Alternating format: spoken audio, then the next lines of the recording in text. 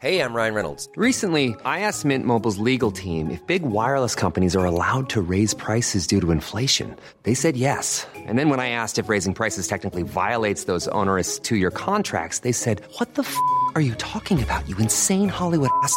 So to recap, we're cutting the price of Mint Unlimited from $30 a month to just $15 a month. Give it a try at mintmobile.com/switch. $45 up front for 3 months plus taxes and fees. Promo rate for new customers for limited time. Unlimited more than 40 gigabytes per month. Slows full terms at mintmobile.com.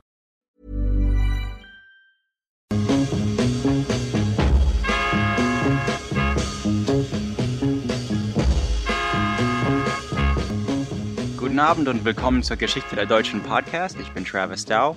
Soweit in der Show haben wir eigentlich meist jetzt norddeutsche Geschichte angesehen. Also Proto-Germanisch zum Beispiel begann ja im Norden. Und das ist wahrscheinlich so, wie ich diese Show so angehen muss. Also wahrscheinlich eine Region ansehen von Anfang bis Ende. Einfach um ein Stück des Puzzles von der Geschichte von den Deutschen abdecken zu können.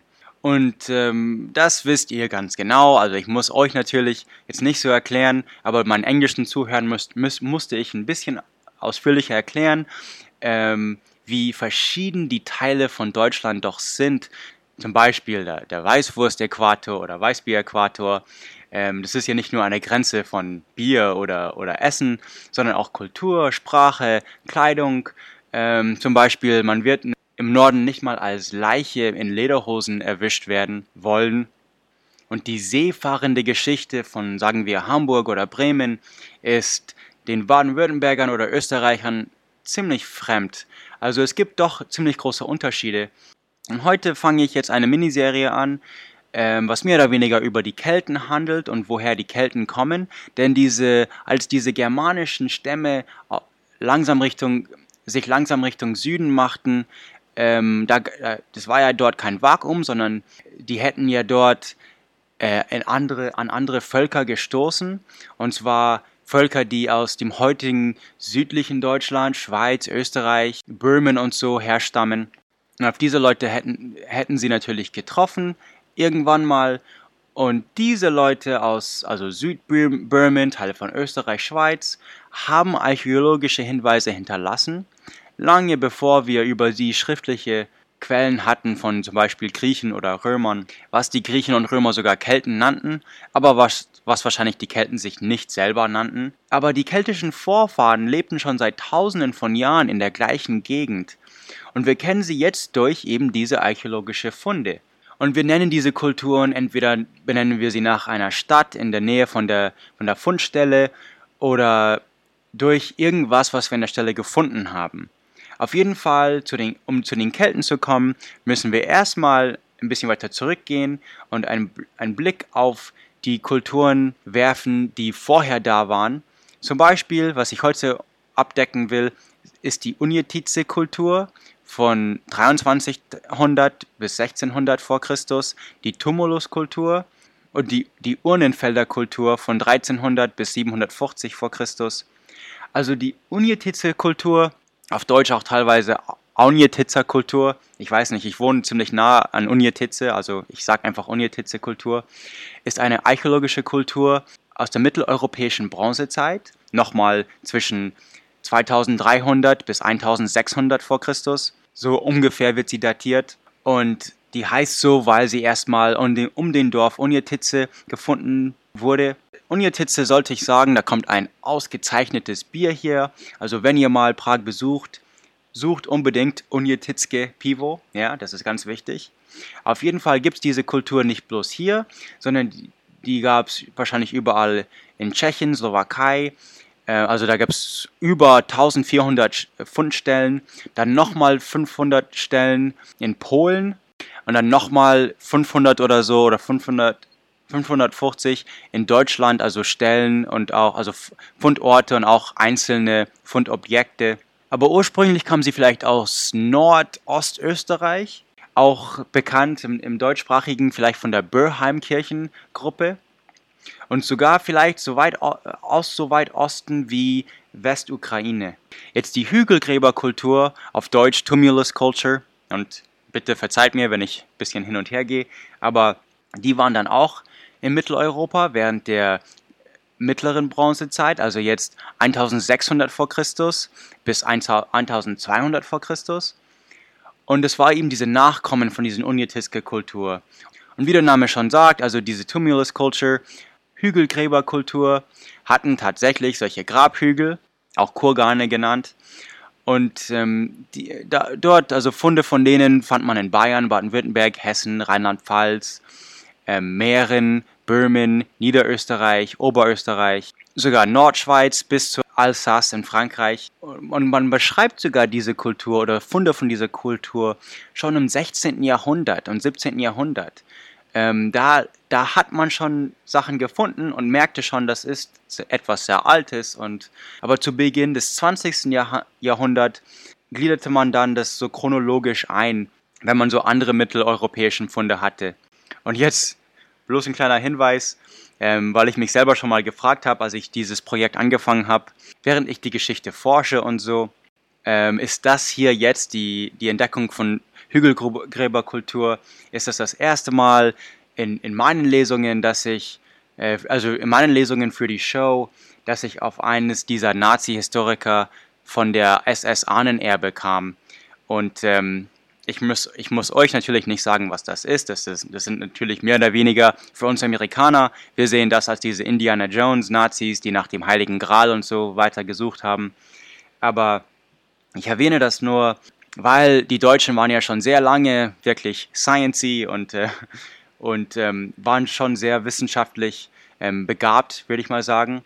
Aber genau wie in der Geschichte von Alchemy, also von mein History of Alchemy Podcast, dort ignoriere ich mehr oder weniger bestimmte Quellen, besonders vom 19. Jahrhundert. Und hier auch werde ich bestimmte Quellen einfach mehr oder weniger ignorieren, außer wenn der Kontext stimmt, aber dann werde ich dann auch darauf hindeuten, also ganz eindeutig sagen, okay, das hier ist die Quelle und so war der Mensch. Einfach die Entdeckung von diesen Funde und die Beschreibung von diesen Kulturen, das ist ja mittlerweile auch Geschichte, wie ich schon in Neandertaler und Heidelbergensis Folgen gesagt habe. Also gut, es hat jetzt bis zur 7. Folge gereicht, bis ich eines von diesen Ahnenerbe Arschlöchern gefunden habe. Also ist es gar nicht mal so schlimm. Aber gut, wie gesagt, ich werde es immer sagen, wenn ich eine fragenhafte Quelle finde, sage ich mal. Zurück zu den Urnenfeldern. Wie gesagt, 1300 bis 750 vor Christus, also eine Spätbronzezeit oder Mittelbronzezeit in Mitteleuropa. Und die Urnenfelder, die haben ihren Namen, weil sie eben Toten eingeäschert haben und dann eben in Urnen und die Asche in Urnen gelegt haben und dann eben in Feldern begraben haben. Also gar nicht mal so kreativ, diese Urnenfelder-Name. Und die Urnenfelder-Kultur ist, wie gesagt, direkt nach der Hügelgräberkultur und vor der Hallstatter Kultur. Und es gibt schon linguistische Hinweise, dass wir jetzt schon von proto-keltischen Ursprüngen reden. Also das ist wirklich, es sind die Vorfahren von Kelten, sage ich mal.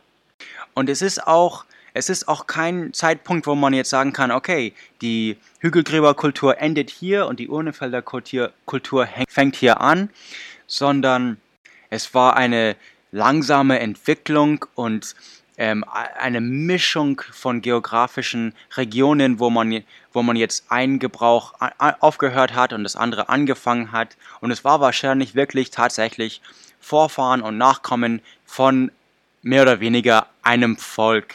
Also ganz grob gesagt und vereinfacht. Aber dann haben wir das Ende der Bronzezeit und Anfang der Eisenzeit. Aber auch das entwickelte sich so über Jahrhunderte. Und in einigen Teilen von Deutschland sieht man eben diese Einäscherung und Beisetzung. Sieht man zur gleichen Zeit wie Grabhügelkultur Keramik, aber Urnenfelder Schwerter zum Beispiel. Und teilweise sieht man auch feste Grenzen in Keramik, aber eben Handel und Tausch mit Eisen und so. Also vielleicht waren Eisen etwas mehr als Statussymbol angesehen und darauf komme ich nochmal zurück. Aber die Ursprünge, das ist auch interessant, die Ursprünge von diesem Einäscherung von den Toten, Das könnte womöglich in Ungarn, also Ungarn haben wir jetzt gibt es die älteste Funde von solchen Urnen überhaupt, und dann könnte sich das so Richtung Westen langsam verbreitet haben, auch Nordosten Rumäniens, Ukraine gibt es das auch schon. Bereits schon, also 5400 vor Christus, also doch einige tausend Jahre bevor diese Urnenfeldkultur. Und wenn man jetzt diese Kultur noch geografisch jetzt noch weiter auseinanderbricht, haben wir sowas wie die Knowitz-Kultur in West- und Nordböhmen, die Milavice-Kultur in Südböhmen, die Unstrut-Kultur in Thüringen.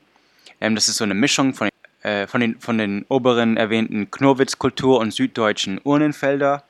Dann auch die Lausitzer Kultur in Nordböhmen, auch in Polen. Dann weitere Gruppen in Nordostbayern, in die Pfalz schon rein.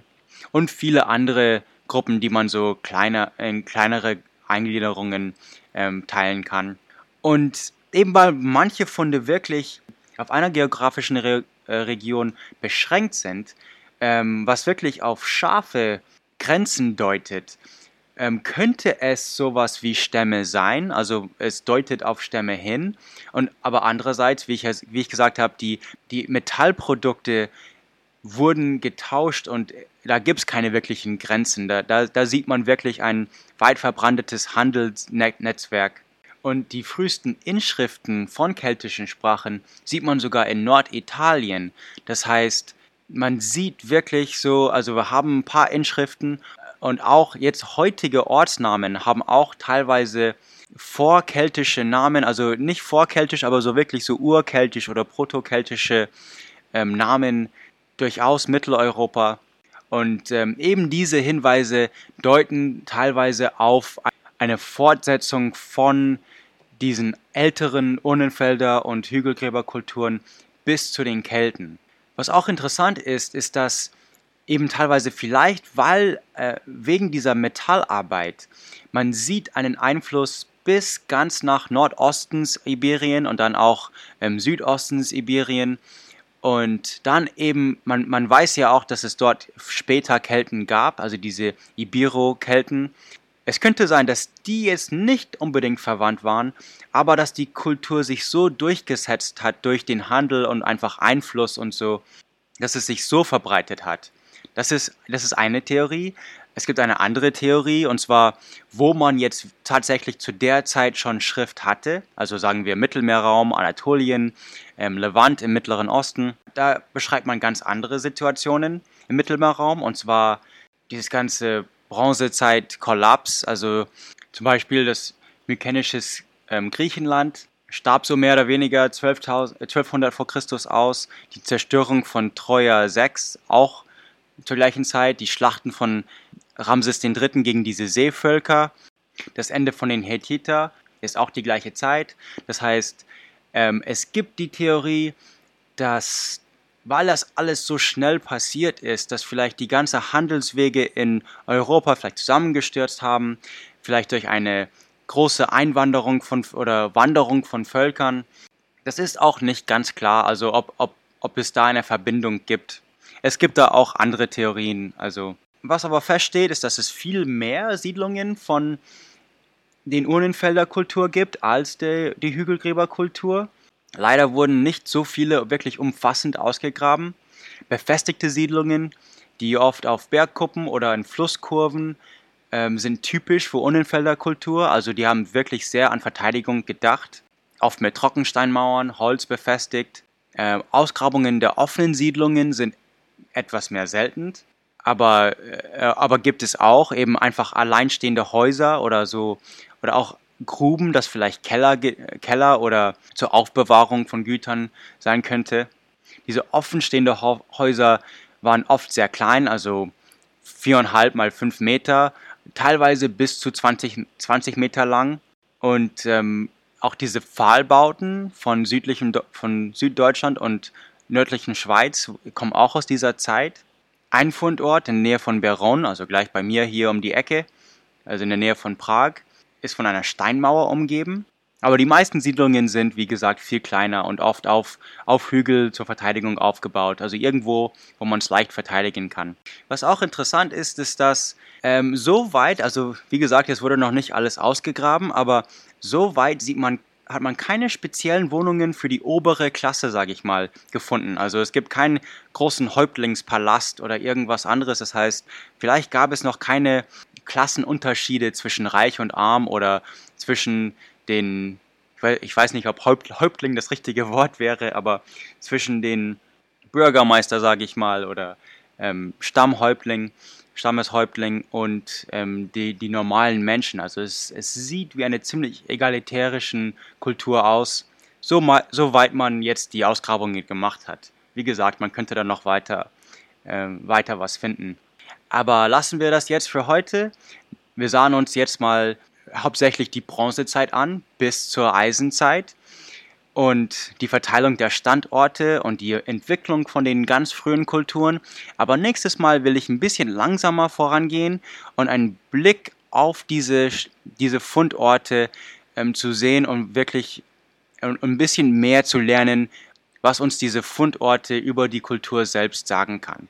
Nicht vergessen, diese Show gibt es auch auf Englisch, wenn ihr das hören wollt. Mein Englisch ist vielleicht ein bisschen besser als mein Deutsch, vielleicht sogar um einiges. Auch ich mache ein paar andere Shows wie die History of Alchemy, also so Geschichte von Wissenschaft, hauptsächlich über Alchemie tatsächlich, aber auch Bohemican, das ist über die tschechische Geschichte von der Tschechischen Republik. Das ist auch alles auf Englisch.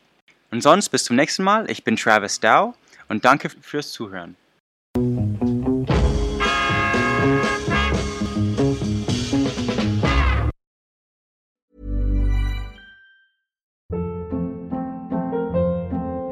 Hold up. What was that? Boring. No flavor. That was as bad as those leftovers you ate all week. Keke Palmer here, and it's time to say hello to something fresh and guilt-free. HelloFresh. Jazz up dinner with pecan-crusted chicken or garlic butter shrimp scampi. Now that's music to my mouth. HelloFresh. Let's get this dinner party started. Discover all the delicious possibilities at HelloFresh.com.